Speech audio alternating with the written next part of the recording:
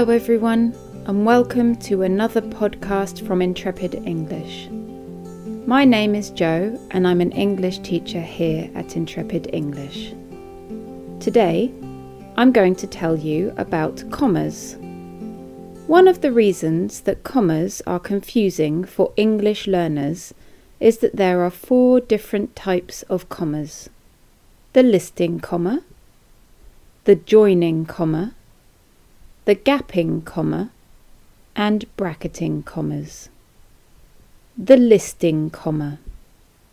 The listing comma is used instead of the words and or within a list of 3 or more words, phrases, or complete sentences. For example, the actor was tall, comma, dark and handsome. The German language is spoken in Germany, comma, Austria and Switzerland. Maria speaks Italian, comma, Marco speaks Spanish, comma, Francesca speaks Portuguese and Sam speaks English. You can use green, comma, blue or black paint for that wall. In each of these sentences, we could replace the commas with and or. Listing commas make the sentences look neater and they help the reader to follow your meaning. In American English, the Oxford comma is common. This means to use a comma followed by the word and in a list. This is not as common in British English. Here is a British English example. The secretary gave me her boss's name, comma, email address and telephone number. This example is in American English. The secretary gave me her boss's name, comma, email address, comma, and telephone number. You might find a comma before and in British English if the meaning would be unclear without it. For example, I have bought items from Topshop, comma, River Island, comma, and Marks and Spencer this morning. The comma is required here to show that Marks and Spencer is one shop. The total amount of shops that person visited is 3, not 4. The listing comma is also used to separate several modifiers which all modify the same noun. For example, this is a beautiful, comma, quaint, comma, welcoming village. She had a soft, comma, whispering, comma, mystical voice. The modifiers in the sentences are all modifying the noun at the end. Just as before, you could separate these with and instead of a listing comma. What if the modifiers aren't all modifying the same thing?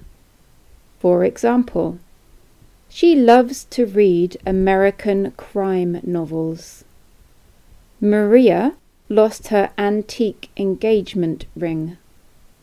There are no commas in these sentences because you cannot separate the modifiers with and or. This is because the modifiers are not modifying the same thing. The joining comma. This is really similar to the listing comma. It is used to merge 2 complete sentences into one.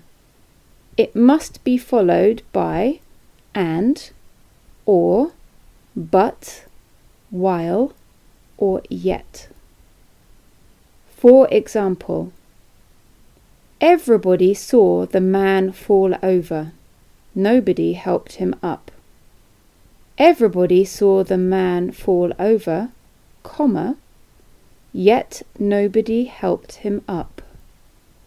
All the neighbours have painted their houses. You must do the same. All the neighbours have painted their houses, comma, and you must do the same. This shows that the two sentences are directly related to each other. The second sentence in each example would not make sense without the first sentence, and the linking word is required to make the connection grammatically correct. The gapping comma. We often omit words in English because they are redundant. Therefore, we use a gapping comma in place of the repeated words. For example, some people hate Justin Bieber because he is arrogant. Others hate him because his songs are terrible. Some people hate Justin Bieber because he is arrogant. Others, comma, because his songs are terrible. In this example, we don't need to repeat the hate him part, as it has already occurred in the first clause. So, a gapping comma takes its place. It is not always necessary to use gapping commas if the meaning is clear without them. So, use your discretion. Bracketing commas. Sometimes called isolating commas, they are used when adding a piece of information, otherwise known as a weak interruption, to a main sentence. The weak interruption could be removed and still leave a complete sentence. There is an example of this in the paragraph that I have just read. When found in the middle of a sentence, this weak interruption is surrounded by two commas. These are easy to spot.